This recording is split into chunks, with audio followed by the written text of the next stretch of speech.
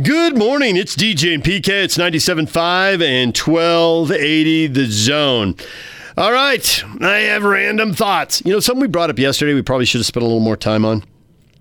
South Carolina Athletic Director Ray Tanner said the regional differences and restrictions during the coronavirus outbreak could make it challenging for conferences to align on when to play the 2020 college football season.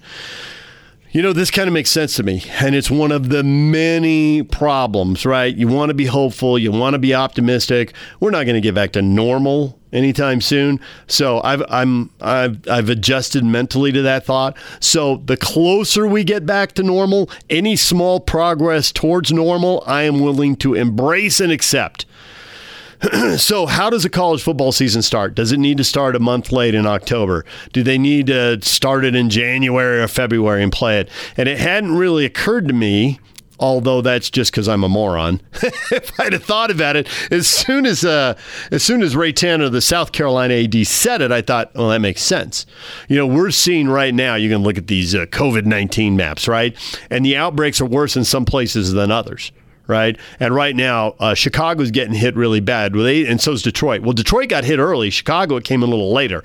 Seattle, San Francisco, and L.A. looked like they were getting hit early, which makes sense because they have a lot of flights coming in from China and the Pacific Rim and Asia and all that. And then they seem to get their numbers under control. So now they're doing better. New York got crushed early and has just been getting crushed. And the news there has been, relatively speaking, better lately, but it's still awful. And yet Washington, D.C. is, D.C. to New York is roughly Salt Lake to Vegas, not exactly, but kind of. And D.C. is supposed to peak at the end of May. They're a month away. And Robbie Russell, who played for RSL, he scored the penalty kick, the goal that gave them the 2009 MLS Cup. He made the last one when they were in this sudden death shootout. He's now an ER doctor in Virginia. And he said that they're going to peak in late May or maybe in June. So we're getting all these different, even in the state of Florida, Miami's got it worse than the Orlando, Tampa area, right? So the first thing I thought when I heard this AD was, one conference will play their schedule at this point and then another conference later. And then, somebody may start September 1, somebody may start October 1. But then when I started thinking about it, when you start seeing, just the difference in Florida. I mean, that's Miami and Florida State, right? The Hurricanes, it's just different for the Hurricanes than it is for the Seminoles. I don't even know that conferences can play at the same time. If we're going to have football this year, they may have to play games and just flip-flop home games. Like this campus is cleared and this isn't. And possibly for TV purposes, games will have to be played at neutral sites. If Alabama can play a road game and somebody else in the SEC, the two schools can play for the SEC network, because we're just talking about TV money. I can't believe we're going to have 50, 60, 70,000 people at college and pro football games. Maybe, if we're lucky, they'll let 10 or 20,000 people scatter across the stadium. And saying that out loud sounds crazy now. And, stuff may change. We've had the lieutenant governor on the air here, Spencer Cox, talking about, that there are some treatments that look promising, and maybe in a couple months we'll know more about them, and we'll have more confidence in them. So a lot of things can change. But when I heard Ray Tanner talk, I thought, man, there's even more questions than I thought. It's why I think that if the NBA can come back, and I'm not sure it can, maybe they can go to Vegas. I'm at the point now, after listening to Joe Ingles on Friday, he talked with us on Thursday, and he hit on it a little bit there, and then he talked more about it on Friday when he did a Zoom conference call with a lot of the media. You could really hear there's a part of him that wants to come back because, he's under contract, he'll get paid. He knows a lot of people's jobs depend on it. And you're a basketball player, you want to play. But there's also a part of him now, like the whole momentum of the season has been broken. Being away for 2 or 3 weeks is one thing. Being away for 2 or 3 months is another. And now if you're going to come back without the fans and you're going to come back without home court advantage, I mean, one thing you play for in playoff seeding is home court advantage. And there's no home court advantage if you're playing in front of an empty arena in Vegas. And I could see them taking only 20 teams to Vegas, or maybe 16, not taking the whole 30, because the more people you take, the more chance you're taking someone who's positive who's going to infect other people. So do you just take the 8 teams in playoff positions, or do you take 10 and let 9 and 10 battle with 7 and 8 to see if they can get in. I think in the West, 7 are pretty much in. I think it'd be more 9 and 10 battling with 8. Do you limit travel parties? I mean, the Jazz famously had 58 people. I never knew how many people exactly they traveled with, but we know after Oklahoma City, they had 58 people in Oklahoma City. So how do you cut that number down? Do you limit the number of players or the number of support staff and the number of assistant coaches, or the number of development people? And if you do, what is the number? Is it 50? Is it 40? Is it 30? Is it 20? Hey, it's old school. 2 assistant coaches, a head coach, 12 players, not 15. 1 trainer, 1 equipment person. I mean, part of that media thing there were 2 radio broadcasters, 2 TV broadcasters, TV producer. There are probably a couple other TV people who travel. A lot of them are hired in the local markets, but there were probably 7 or 8 media people on that flight. Not happening in Vegas. So there's a lot of details to go through before you restart sports, but it's really occurring to these ADs, and I'm sure to NBA owners and Major League Baseball owners, that it's just not going to be the same in every city. Some of the coverage I read of the NFL draft afterwards is the NFL, they're going to release a schedule here in a week and a half or 2, but they're realizing this is going to be more complicated than we thought. But hopefully the lieutenant governor's right. There's some kind of treatment, and that makes it a little easier to go. And, I am reading about schools, colleges, universities that are going to have their campus open to students. If the campus is open to students, then there ought to be a way to play football and volleyball and cross country and any other fall sport. If you can have 10, 15, 20,000 students roaming around a campus, well, then you ought to be able to have, 80, 85 scholarship football players get ready for a game. All right. All remains to be seen. Lots of unanswered questions out there. DJ and PK, we're taking a break. When we come back, we're talking NFL Draft with Andy Benoit, covers the NFL Draft for Sports Illustrated and Bet Online. Zach Moss, 20-1 to be the Offensive Rookie of the Year in Buffalo. How about that? We'll talk with him about the teams that hit and how some of these guys fit with their teams in Dallas, in Indianapolis, in Buffalo. We'll do that. And, of course, you got to find out what he thinks about Tom Brady and the Bucs, right? We'll do that next. Stay with us. Take the Zone with you wherever you go. Let's go. Download the all-new Zone Sports Network app on your phone and get live streaming of the Zone as well as podcast editions of every show. From Salt Lake to Shanghai, Provo to Portugal, or Ogden to Oslo, wherever you go, we'll tag along. Let's go. Download the new Zone app by searching Zone Sports Network wherever you shop for apps. It's the Zone Sports Network app from 97.5 1280 The Zone and the Zone Sports Network. DJ and PK, it is time to talk NFL Draft with Andy Benoit. He covers the NFL Draft for Sports Illustrated and Bet Online. And he is joining us on the Sprint Special Guest Line. Sprint makes it safe and easy to get what you need online. Please visit sprint.com for online services and local store availability. Andy, good morning. Hey, guys. How are you? Good.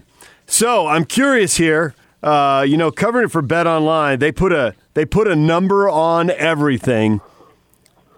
Everybody's got opinions, but they put a number on it. So, biggest surprise, biggest lock, who really won in the draft? Well, one that stands out to me is the Dallas Cowboys and the value that they got at each pick. And CD Lamb, for example, you mentioned Bet Online. I think his number's 850, over, under for receiving yards. I could see him, even if he's under that, which is possible given how many playmakers that they're going to have to be feeding the ball to, I could still see him being one of the most valuable rookies in this draft because his presence now allows Amari Cooper to go into the slot if they want, because Lamb can play outside or inside. That's the way Cooper is, and I think Cooper's at his best when he's aligned inside. So anytime a team can get a dynamic player later in the draft than they thought, which is already what happened with Lamb, I think Dallas would have expected him to be off the board by the time they picked.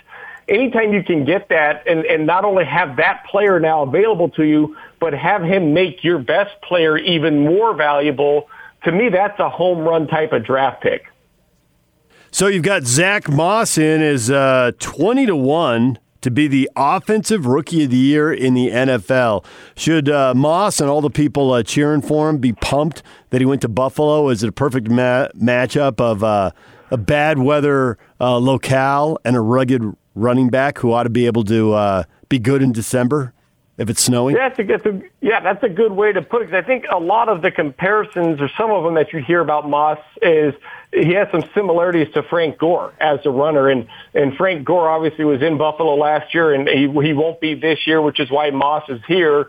And what Gore's always done so well is the patience between the tackles and the ability to get through small cracks and without losing his balance. And I think that's something that Moss can bring to the table theoretically. You know, we don't know for sure on any of these guys. They're all just kind of concepts as players right now, but what you project him as, he will fit Buffalo's run game in that sense. And the Bills do a lot of man-to-man blocking outside.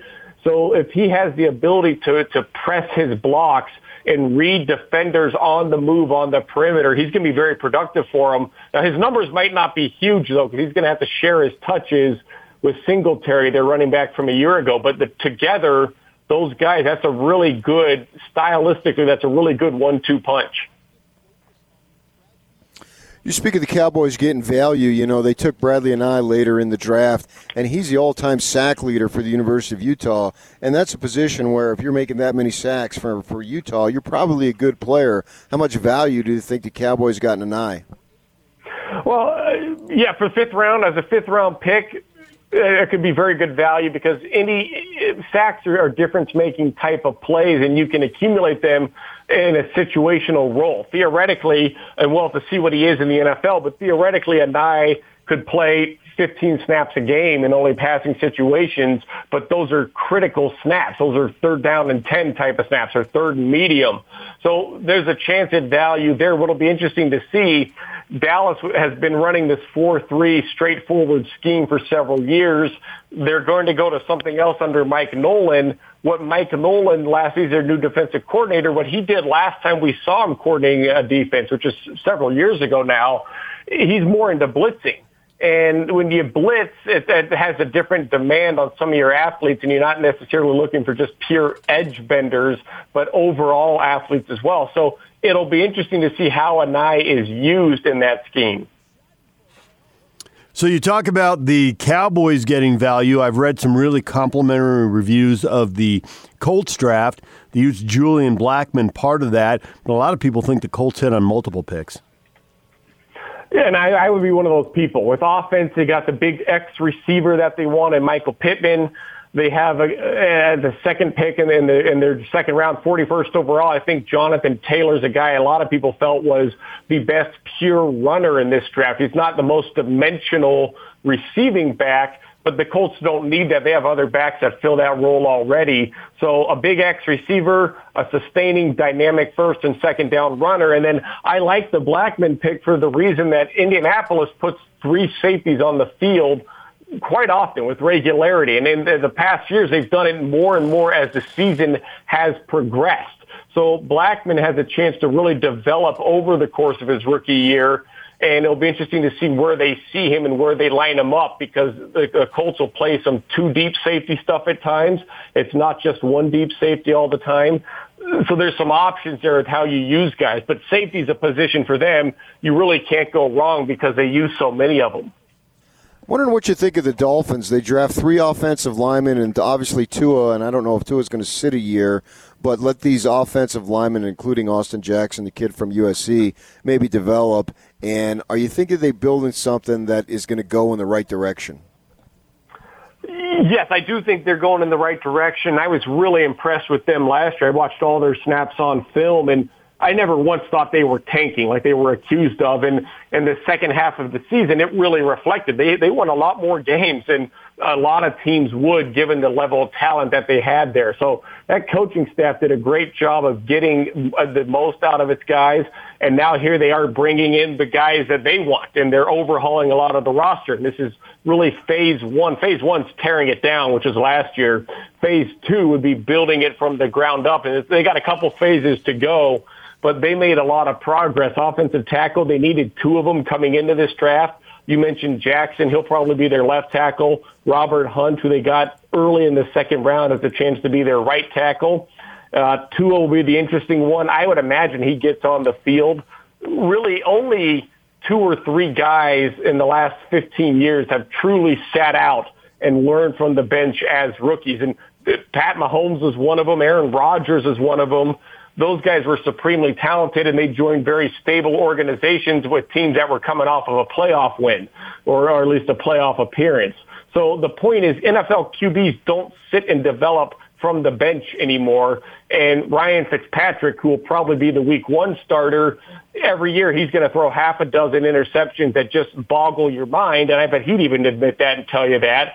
Those kind of interceptions are exactly the kind of plays that get veteran QBs benched when there's a rookie behind them. 38 wins for the NFC West. I mean, the Cardinals have some work to do with a young quarterback. Everybody else had a winning record. Burgess goes to the Rams. With the quarterbacks in that division, how much pressure is there on all the defenses? And how much pressure is there on guys like Burgess to be good right away? Because everybody needs help. Everybody needs depth. You know you're facing 6 games against quality quarterbacks just inside your division. Yeah, absolutely. And there's a lot of pressure on Burgess because the Rams' new scheme, their new coordinator, Brandon Staley, his system, it puts a really big emphasis and a really big burden on linebackers. It's a complex scheme.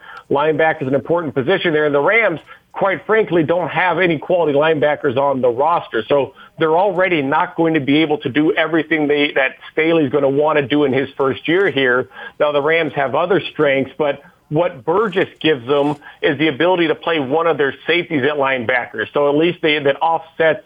They have a weakness at linebacker. Okay, well, we'll just go to more safeties, put 3 safeties out there, which is what the Rams have done the last few years. And Taylor Rapp, their pick last year, who I'm sure a lot of your listeners are familiar with, the guy from Washington, he was a phenomenal passing down linebacker late in the season for them. John Johnson, their other safety, is better down in the box.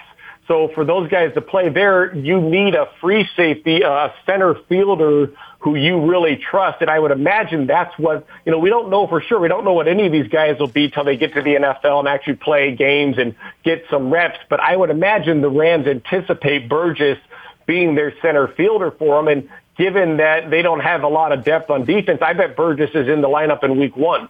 We're joined by Andy Benoit. He covers the NFL Draft for Sports Illustrated and Bet Online. Bet Online is throwing out all these over-under numbers on Joe Burrow. How many yards is he going to throw for? How many touchdowns is he going to throw for? It's the Bengals. Is he going to have enough around him? Are they going to be good enough? Or is this the curse of being number 1? You got to go to a bad team. Well, that is the curse. Yes, certainly you're going to go to a team that was bad the year before. I think the Bengals have a chance to really take a huge step forward with their offense because what they didn't have last year was a healthy A.J. Green, and maybe they won't have that this year. A.J. Green's older, and he's been out of the lineup for 3/4 of the games the last couple of years. But let's say he's in there, or let's say T. Higgins, who they drafted to probably replace Green, he'll be in there. Either way, they have a more dimensional and a more talented receiving core than a year ago. And then their offensive line, when they put in left tackle Cordy Glenn late in the year, and Glenn had not been available for a variety of reasons, but when he got in there the last 3 or 4 games, I believe it was, that offensive line, which had absolutely killed them all season long, there was a domino effect, and there was a real stabilizing force there. Glenn's off the roster now, but Jonah Williams, their first-round pick of a year ago, he missed all of last season with an injury. He's healthy now, 100% healthy. So I bet they feel that if we have a left tackle in there and we think it's Jonah Williams will be that guy, everybody along the O-line will get better. And those guys got better over the course of last season already. So it's not a great receiving core. It's not a great offensive line yet, but they're much better units than they were last season. So Burrow is not as in a tough a predicament as Andy Dalton was a year ago with this offense. So with Tua, you talk about how today's quarterbacks get on the field early. What do you think is going to happen with Jordan Love? I think Jordan Love is going to sit for a little while. I can't. That one surprised me, if I'm being honest. And I'm sure the Packers have a plan, and it looks like they're taking the long view on this thing. They drafted some other guys who will probably not play a whole lot in this upcoming season. I didn't see it coming, so it never occurred to me that Green Bay would have a guy behind Rodgers that we'd even be talking about when is he going to play. I don't think it'll be a possibility at all in 2020 as long as Rodgers is healthy.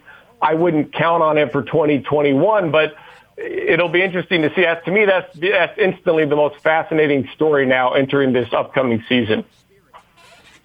Well, the Tom Brady Tampa Bay story is pretty fascinating. How many games are they going to win? Are they the favorites, or are the Saints? What do you think? The Saints, I think, are the most talented team and the most complete roster, top to bottom, in the NFC this year. And let's remember, the Falcons last year went 6-2 in the second half of the season, and they outplayed the Saints for much of the time when they faced them. So the Bucs, yeah, they're a lot better, and I'm sure they believe they're Super Bowl contenders, and then they should. Their defense is young but improving. Brady is still at a high level. They've added guys around him. That's a really good – that division this year has a chance to be similar probably to what the NFC West was last year. Andy Benoit covers the NFL Draft for Sports Illustrated and Bet Online. Andy, thanks for coming on this morning. We appreciate it. All right. Thanks, guys. There's Andy Benoit covering the NFL Draft for Sports Illustrated and Bet Online. When we come back, Steve Cleveland, our basketball insider, with more Michael Jordan stories and his take on BYU's new transfer, 7'3" kid out of Purdue, Matt Harms. Stay with us. Take the Zone with you wherever you go. Let's go. Download the all-new Zone Sports Network app on your phone and get live streaming of the Zone as well as podcast editions of every show. From Salt Lake to Shanghai, Provo to Portugal, or Ogden to Oslo, wherever you go, we'll tag along. Let's go. Download the new Zone app by searching Zone Sports Network wherever you shop for apps. It's the Zone Sports Network app from 97.5 1280 The Zone and the Zone Sports Network. DJ and PK, it's 97.5 and 1280 The Zone. Time to welcome in our basketball insider, Steve Cleveland. Steve, you know, Basketball Insider is something we throw around on the air. It's something you're supposed to say when you're in radio. But then you started dropping MJ and Fresno stories, and I'm like, this dude is an insider at the highest level. This is awesome. Now, Yak has told me you have more MJ stories. This is like Christmas morning. I'm loving this. You know what? I do have a few more. You know, I spent 4 years. He spent 4 years here, 4 summers for a week, and they were all pretty amazing. And I was talking to my sons, who were like 11 and 7 at the time, and I asked them what some of their memories were, you know, and we just started laughing about some of the things that happened. They had the cool privilege to kind of go with him in a limo a couple of times to different situations and circumstances, and Mike was always really kind to him, and so there's a pretty special place in our heart for Michael. And I do remember, I'll give you one just for starter off, and then we can talk about whatever you want to talk about. But I remember that after he had been here for a year, we talked last time about a game where we had down at the arena downtown, but there was an experience, I think it was about 86, where the idea was people kept coming in at night and watching the pickup games. And my two partners in this thing were two guys who had just finished out of college, had no money, and I go, hey, man, we can't be letting these people come in for free. I said, well, what are we going to do? And he goes, we go over there and start charging $5 a head. And he said, get somebody at the door, you know. And I said, hey, we can't do that right now. I said, let's wait. Maybe we'll do a game. And then they started thinking, yeah, that would be good. We could do a game. But really, literally at night, there'd be 200 or 300 people just walking off the streets. And like I said, you got Timmy Hardaway, Mitch Richmond, Chris Mullen, Michael Jordan, Rod Higgins, you know, just playing pickup games. And so we decided, okay, let's do a game. So on the last day of camp on that Friday, we decided, let's do a camp. And Michael said, hey, I'm cool with it, you know. And so we had no idea how many people would come. It wasn't a pre-sale deal, but it was basically like $5 a head, you know. Mind you, this is back in the 80s. We weren't that serious about making money. And so we ended up, the place started picking up. And for people that don't know much about Central California in July, you know, it's 103, 104, and it stays in the high 90s and low hundreds up until maybe 7, 8, 9 o'clock at night sometimes. The place ended up being packed. We in fact, we didn't have any real security, but we better get some security, and we had a cop that we knew. He came over there just to kind of make sure things were okay. But this place is packed. And we've got, we knew we were going to have a turnout. We didn't know it was going to be standing room only. And so we had those pros, and we had college guys, a lot of the Fresno State players who'd been to the Sweet 16, guys that had left. And the game got started, and it was electric. I mean, it was so hot in there. We brought fans in there. It didn't matter. Everybody was wringing wet. And I can still visualize Michael dropping dimes, just shooting the ball from all over. It's a high school course. There's no NBA 3. And him literally backpedaling and high-fiving kids and parents, and then grabbing things of water. We had all sorts of water on the table, grabbing water, just throwing it in his face, getting back on defense.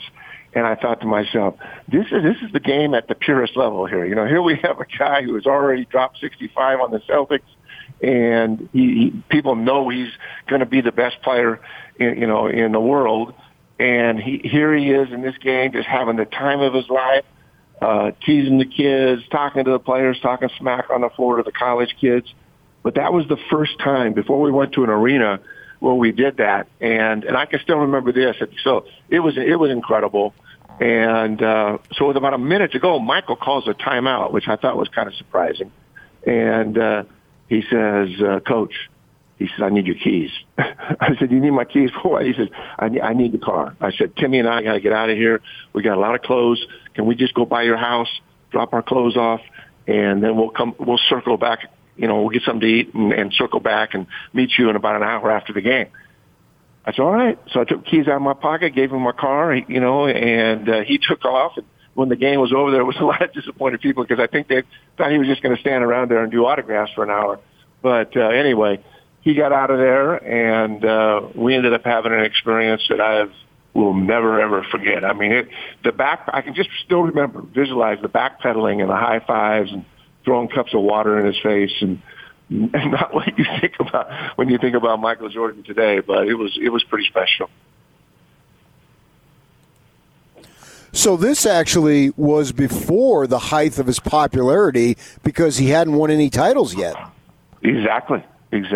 And I mean, he was humble and approachable, and he had the same swagger. He had the same smack. I mean, he was talking serious trash. But I mean, I'll be honest with you, being around him in that setting, and you knew he came from good parenting and good homes. And I mean, he had the NBA side of him, but he was, he hadn't, and I don't know if he ever was. I mean, he wasn't really tainted by the world. I mean, when you watch that show last night, you're thinking, my goodness, but that just wasn't Michael. And that's the thing for me is my memories of him was when he was a younger player, and still was everybody's favorite. He just hadn't won championships yet. And as it turns out, in that game, in fact, before we did that game, I can't remember I think it was Rod Thorne who worked in the NBA office at that time. He was some commissioner over public relations, but he called and talked to Rod and Michael that day and said, whoa. No, let us send someone out, and the only name I can really remember was George Griffin. But they were trying, he said, let us send somebody out for that game. We don't want Michael playing. I mean, we didn't have any insurance. Okay. First of all, we had no insurance for the people that came into the arena or into the high school gym, and we certainly didn't have any insurance for the players. And again, it came down to Michael. I mean, he just said, don't worry about it. We're fine. And so you can understand why the NBA had called that time. And in the end, the NBA said, hey, that's enough. And by the time it was the end, Michael, it was even more popular and was pretty valuable. He was the most valuable commodity of that league with where he was, he was on a meteoric rise. And so they couldn't afford to have the poster boy for the NBA be out in Central California getting hurt in the summer. But, yeah, we didn't have any insurance. And what can I say? It came off, and I think he had a good time, and we certainly were blessed to have him in our community for a few years. Steve Cleveland wrecks the NBA. Exactly. I mean, you can just imagine if he broke his ankle or if something had happened. Can you imagine? No. Oh, my goodness. And I still go back to, he was having a good time, and he and Rod were such good friends, and you can imagine just getting out of obviously he could go back to North Carolina and be with his family, but, he just stay in Chicago. He wanted to get away. And when he came out here in the Central Valley, he got away from everything. Then we had news people. In fact, I thought about this. One of my kids told me the other day, they said, you need to call up a couple of sportscasters and see what kind of clips and stuff that they actually have archived, because I'm sure we had them out there. I don't know if they were out there for that game, but they used to come out to camp and do videos and stuff, and I probably need to check into that and to see if we can find some old clips of things. I know that when we went to the arena that they had lots of video. I just I hadn't thought about maybe checking it out to see what it is. So I may be able to do that. I got some time on my hands right now with things. I think I'll make a couple of phone calls. And I remember Dan Taylor, who was the sports guy here, he and I went to high school together, so he might be somebody that I should call and see if he's got some clips. That'd be kind of a fun thing to watch for home movies.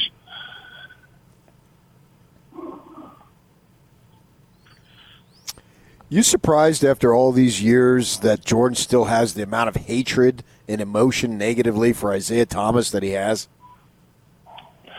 Boy, you really sensed that and felt that last night. And you know what? I know I watched Isaiah try to justify it and what happened with the Celtics and things and the rivalry they have with them, but I can understand it. I mean, it's kind of like I am surprised that he's still carrying it to that degree, but it's pretty public, and we live in a transparent world here, and the idea of some of the things we saw there, the violence in the games and the intention to hurt. I mean, we heard it, and then for them to walk off the court and not shake their hands after all of that, yeah, I can see where you still have some angst and some anger and just like, you know what, I have no respect for that. And I don't know how Michael really feels, but it seemed like last night he hadn't let it go. And I think I can understand it. It was to watch that. I mean, I can imagine this generation of kids watching those games and going, oh my goodness, these are things you'd be put in jail for, and that kind of behavior. I forgot. I mean, we all forget, we watch the league now and we love it, but I think the players in the NBA today, it's probably been a real eye opener for them to watch this and see this, who, were young, very young when this was happening and probably had no real memories of it. But wow, it was a pretty violent sport when certain teams played each other. Check out their Twitter feed. Check out Donovan Mitchell on Twitter, because he was not born yet when the whole Pistons-Bulls thing unfolded. And, from that, he had a tweet that a lot of people picked up on about Dennis Rodman invented load management. So that's gone viral with the whole going to Vegas story. Are you surprised? And I guess you shouldn't be, because you're coming out with the throwing water in his face detail. Are you surprised how vividly and how much detail the Bulls all remember these stories in? Because when Jordan broke out the whole Dennis is going to Vegas story and they played the clip for Scottie Pippen and for Dennis Rodman and for Phil Jackson, all those guys started laughing, and I thought I read in all their faces like, kind of breaking the code and pulling the curtain back there a little, aren't you, Mike? They all remember that in great detail.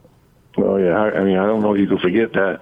I mean, that's I was really surprised and part of me is like, wow, okay, how does this happen? And how do we rationalize this today, in terms of that's what it was. But it is what it was, and Dennis was a complicated guy, and I think he still is. And I'm not judging him, but that behavior and that circumstance is something that I could never have imagined. And so public. And what can they do but laugh about it? Because at the end story was that he's still alive today, and they ended up having, they ended up winning that last championship, and he played a role in it. But there was kind of no moral compass there when it came to the behavior in some of those situations and circumstances. But it is. I'm not surprised that they didn't forget it. I mean, you do remember things, and I mean, I'm much older now, and there are certain things that happened 2 weeks ago that I can't remember, but I can remember things that happened, 35 years ago in detail. And so it's just funny how the mind works like that. So, yeah, it doesn't surprise me that Michael could remember and have those things, and especially when they're in a setting now where they're talking about it all the time and guys are bringing things up, and it's in a circumstance where, oh, yeah, I forgot about that. I mean, just talking to my sons 2 nights ago, it was one of those things that I thought, I hadn't even remembered that, and just experiences that they had. So, yeah, I think getting together and doing this, I think it's probably been a great experience for all these former players.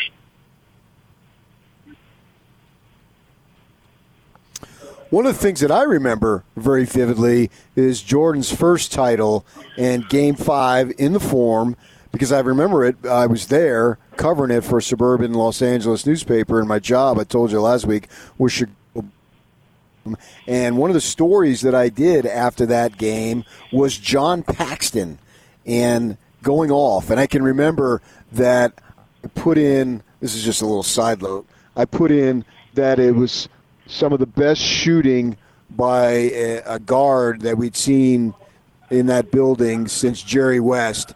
And the editor thought that was blasphemous, and he made me take it out. He wouldn't let me compare John Paxton's shooting to Jerry West because he was a little older than me, and Jerry West was his hero, and he wouldn't tolerate John.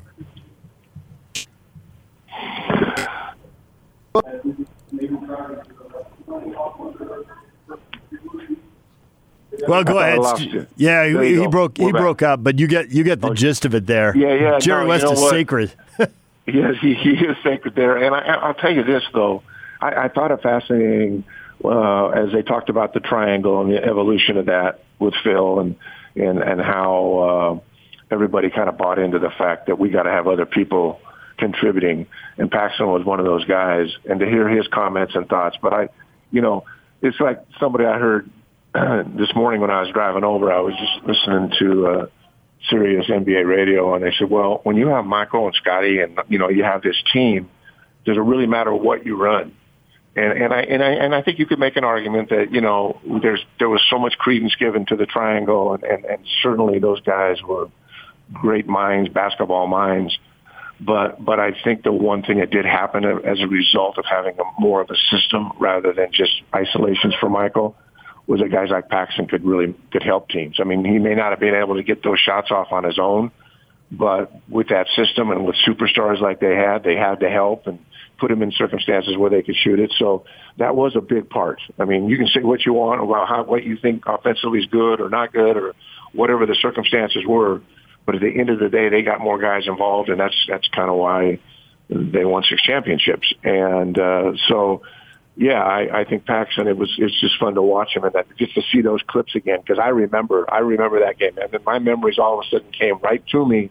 Oh my goodness, I remember this. I remember watching this, and he was wide open, and he was pretty much wide open on every shot. Yeah. But that's an interesting story. I mean, yeah, I can't imagine. I have been with Jerry West a few times. Gary Colson, who was a coach here and was at New Mexico. He was at Fresno, and we became good friends when he was here, and he and Jerry West were best friends.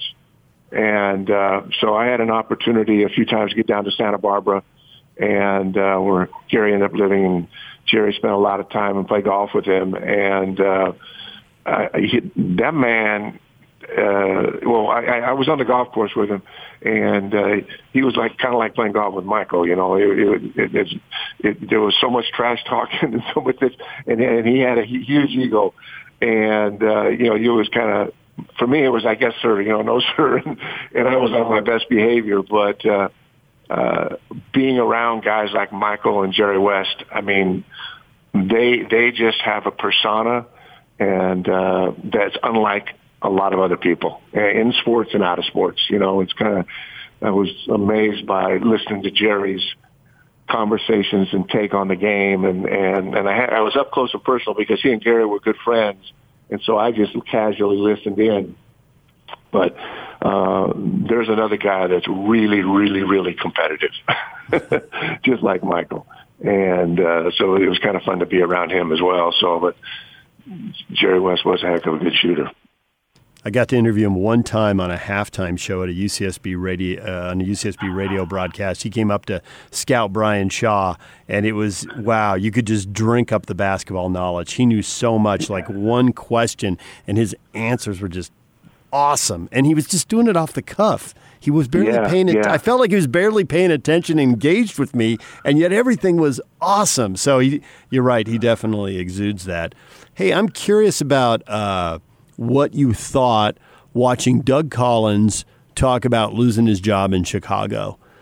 So when he said he could sense it coming, it wasn't addressed directly, and Jordan, according to the bite he gave us, Jordan was notified there was a change coming.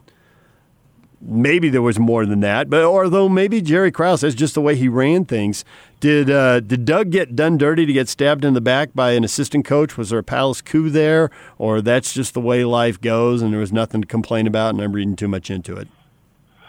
I think it's probably a combination of all of those things. I think number one, that they could see the potential in this group and in Michael and where they were going. But they could, why were they losing games? And Michael was going for 50, but they're still losing. And so I could see the thought that, hey, what can we do? What systems in place? What direction can we go so we can develop our players, get more people involved? And I thought that Coach Collins was really forthright and honest, and maybe he didn't share his feelings. I'm sure it was really hard at the time. I mean, they'd just gone to the Eastern Conference Finals, right? Mm-hmm. And I mean, that was something that, Chicago hadn't had much success. But I think sometimes in the business that when you're surrounded by people that, hey, this is a special guy, special, and I think eventually he probably, over the years, has come to believe, it was the right decision. But I know that it must have been difficult for him, and it does seem cutthroat when you consider what they did, and it had to be hard for Michael. And I didn't pick up on other than what I just heard, but there's always behind the scenes feelings and hurt and feel like you've been betrayed. And he and Michael had a great relationship, and the isolations, and he put Michael in a position where he increased the pace of Michael, jettisoning up to being the best player in the league. I mean, you have to give Coach Collins credit for what he did with that talent and using it and putting himself in a position where he can start winning games. So he should be given a lot of credit for where he got him to, but certainly, putting in the triangle and developing other players, history kind of shows that was probably the best thing they could have done, and it worked out. But I gotta believe it had to be really hard at the time, and he and probably Michael as well. So BYU gets a 7'3" transfer out of Purdue, a graduate transfer. What do you think Mark Pope's going to be able to do with him? I've been thinking about that, and you start looking at their roster, and they're a little thin guard-wise. I mean, you got Barcello and Harding, who I think Harding's going to be really special. I think you put him now in a situation. So you got those two guys, and you got these guys sitting out like Wyatt Lowell, who's 6'10". He's a kind of a 3-5. You got Gavin Baxter, who's kind of a 3-5.